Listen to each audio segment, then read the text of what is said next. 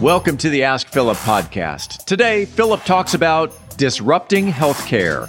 Philip Washington Jr. is a registered investment advisor. Information presented is for educational purposes only and does not intend to make an offer or solicitation for the sale or purchase of any specific securities, investments, or investment strategies. Investments involve risk and, unless otherwise stated, are not guaranteed. Be sure to first consult with a qualified financial advisor and/or tax professional before implementing any strategy discussed herein. Past performance is not indicative of future performance. And now, here's Philip. All right, I'm back with another episode. And before I get into disrupting healthcare, I'm going to riff a little bit more about this whole beef with Bitcoin and energy just for a little bit, just because I got to get some off my chest.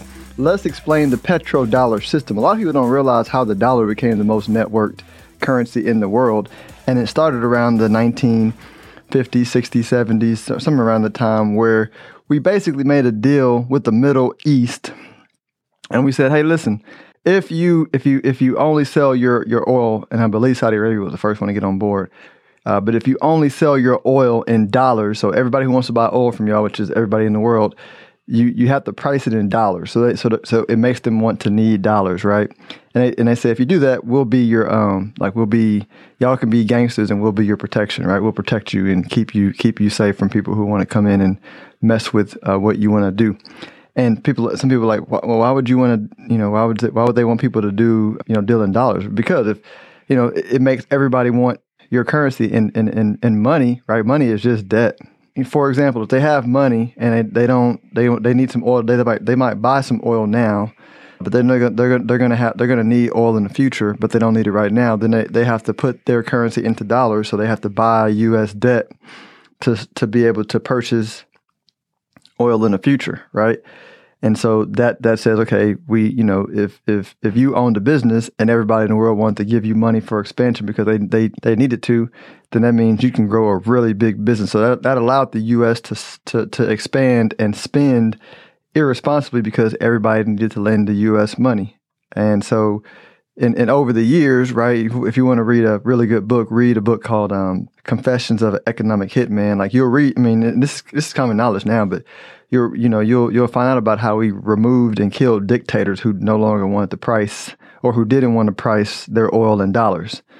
And there's tons of examples. One of the big lies of why we went into Iraq after the quote unquote weapons of mass destruction was because Saddam no longer wanted to price oil in dollars. So we went and killed them. Right. And so, this is not conspiracy. This is real life. Look it up. Do your research. This is not some conspiracy blog type. It's real life. And what it also enabled dictators to do, again, this is why the Saudi prince got to kill that journalist and get away with it, because of the deal that we got. And so we enable dictators, right? People don't realize this. 1.2 billion people live in double-digit or triple-digit inflation. We're in the West. We're spoiled and entitled, and we don't live in those countries. But the dictators basically can this is literally what they do. They say, okay, we know the currency is weak, but we're going to force our citizens to save in that currency. And then we're going to print more of it, make it worth less. We're going to take what we print. We're going to go buy gold and dollars and put them in Swiss banks, right? And buy American real estate and live a rich life. And this is literally what they do. And by the way, citizens, if you guys try and get on the internet and buy cryptocurrencies, you're going to jail, right? If we catch you with dollars in your house, we kill you. Literally, these are real stories, right? There's a paper called Check Your Financial Privilege. Read it. It's real stories of things that are happening now and in the past of how dictators protect their family. But think about it. They, why can they own dollars and other assets, but their citizens can't? Because they know we need them to save their money in the currency so it doesn't completely collapse. But we're not going to keep our savings in there because we're devaluing it on purpose, and it's disgusting. We enable it with this bullshit system we got. And yes, Steve, you can keep that in there because I wanted that to be known. Make sure that the kids listening don't say those words. They're bad, but that stuff pisses me off. But that's the system that we live in. So when people go over here talking about, but we don't want Bitcoin because it's not environmentally friendly, that's just FUD from the elites who want to keep the current system the way it is. I'm like, you tell me what's worse, the energy that Bitcoin uses, right? Or like the 87% of the population of people who live with a weak currency and can't have upward mobility, or the people that are killed and jailed by dictators for wanting to be able to save money, for their future. Like that's a bigger problem, right? And by the way, the environment deal is not even an issue, which is beside the point, because like to keep this U.S. dollar dictatorship enabled system in place, it costs way more energy for all these, the military protecting these people in the Middle East. You know what I'm saying? All the boats and guns. And, I mean, it's ridiculous. So let me move on to the real things before I start cursing again. Software is going to eat healthcare next. Here's the problem with healthcare right now. It's high cost. It's very reactionary versus proactive. It's controlled by health insurance companies and what they will and won't pay for. Believe it or not, there's still about 30 million people uninsured in the U.S. And let me give you a picture of like how it feels to go into a visit your physician now. And all of y'all are gonna be like, yeah, this is true, right? And it's gonna sound crazy, right? So you go in, well, you book the appointment, you go in, you wait for 10, 20 minutes sitting down around folks who are coughing, and sneezing, and you're just feeling icky. You fill out paperwork from information that they already got from you. I mean, maybe you filled it out online before you came in, or you gave it to them last time and you haven't moved, but they don't even give it to you pre-filled out from the old information. It's a blank form that you got to refill out again for another 10, 20 minutes, right? Then you're finally seen by your nurse, which is nice. I like my nurse. She's pretty cool. They ask you a bunch of questions about shots and tests and treatments that you may or may not have before. You're like, I don't remember if I had that shot before, right? This takes 20 minutes. Then they run diagnostic tests on you for another 20 minutes, right? Then doctor comes in and either asks you the same questions the nurse asked you, or they sit in front of a computer for 10 minutes to read the notes, and then they turn around and ask you, hey, how do you feel, whatever. And then if you need to do anything like any blood test or whatever, they say, all right, we're going to have you come back, next week and do this stuff, and don't be referred to a specialist. Because then when you go see the specialist, you got to do all this stuff all over again. And so it's a very wasteful system, and no matter it's super expensive, and there's 30 million uninsured. I mean, I can afford, we have great health insurance and we can afford it. And I don't want to be insured because I don't want to go through this process. It's terrible, right? I'm halfway joking, but there's opportunity, right? Because a lot of the technology is here to make it better. So for example, genome sequencing, something I've been studying a lot recently. And genome sequencing is basically the blueprint for how humans are put together. So think of it like us being able to build computers and make them more efficient, more effective, right? We now know how humans were built, like the blueprint of the, I think it's like 3 billion data parts, like lots of data. And the price of genome sequencing is falling faster than a computer chip. So we got a lot of our innovations, over the last 50 or so years because the cost of the computer chip fell so much, right? The genome sequencing price is falling a whole lot faster. So for example, in 2003, the first attempt to decode the human genome, it cost about $2.7 billion, and it took over a decade to complete. Right, 2 decades later, which is now, it costs less than $600, right? And not that long. And ARC research department is ARC funds. They're a big innovative fund company, right? They project that's going to cost less than $100 in 5 years from now, right? And so as those costs become lower, it allows more like personalized healthcare. So think of like the way Facebook or Google is able to know what you want to buy, or Amazon what you want to buy based on the data they have on you.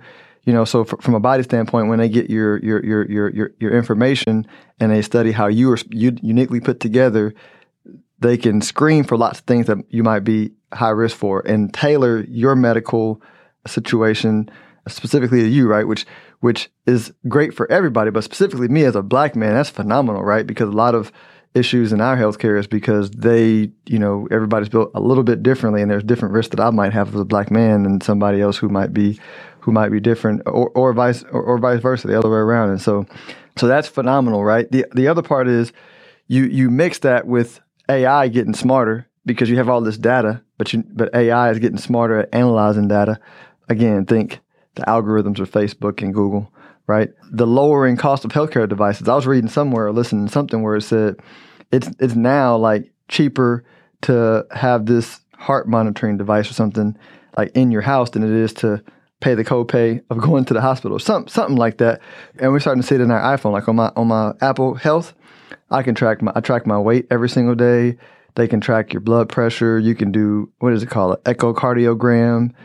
It's only a matter of time before all this stuff is like in our house, so we can. And by the way, let me just paint a picture for you, right? Here's the future visit of going to the doctor. Paint this picture. It'll make a lot of sense, and you'll be like, oh yeah, this technology is already here. So your primary care physician has constant data on your diagnostics because you have devices needed to run those tests in your home and on your phone. So blood pressure, weight, heart rate, workouts completed, alcohol consumption, right? All that stuff is already updated and sent to your primary care physician at all times, right? And the AI in the system can alert them when there's something off, right, relative to your unique profile, or when you're off the plan that you should be on, based on genetics, your unique genomic sequence that they've done for you, right? Any shots that are needed, they can schedule a professional to come by your house and give you the shots. And by the way, that's been around forever. Like whenever I got my life insurance exam, they came to the house and gave the shots. So you don't have to go there. You may have some sort of quarterly or annual video check-in with your physician to better understand your health plan and adjust the plan as needed. All of your data is kept in your health app, and you can transfer that data whenever you need it to a healthcare professional that you're working with. So all the paperwork that you would normally need is eliminated because everything stays updated in the app, and then you just say, hey, here's my info. And this eliminates tons of costs when it comes to like the real estate costs, the people costs, right? You don't need as many people to do all this redundant information. And as a patient, right, you'll be more engaged, more healthy, more happier. And as we all know, like preventative care, right, a big reason why healthcare costs so much in America is we're just fat as a country, and people are like, oh, that's mean, you shouldn't come.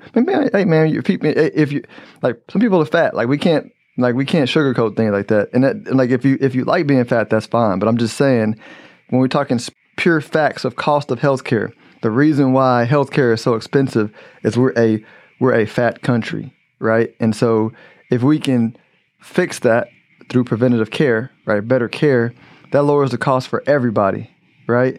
And so that is the future. And so one of the companies that we recently added to the Stonehill Macro Opportunity Strategy is Teladoc, because Teladoc is at the center of that movement, and they really exploded last year in the pandemic, But I think it showed everybody that, hey, like these tools are out there and available, and they are leading the way. Like, and just like download the Teladoc app and check it out and look at it, and you'll be like, wait a minute, like I'm gonna be, because going back to what I said before many times, the network is the new leverage. And so me as a consumer, I hate my healthcare experience now. And so if I can go through something like Teladoc and make it better, then my physician, if they're not using Teladoc, they might lose my business. Right? And so then so the ones who are providing a better experience will gain more business. Well, then that's going to force the other doctors to get on board, and then it'll force their patients on board. And it's a network effect, right? Going back to like, we all don't love Facebook, but we're on Facebook because of the network effect. This works the same way with Teladoc.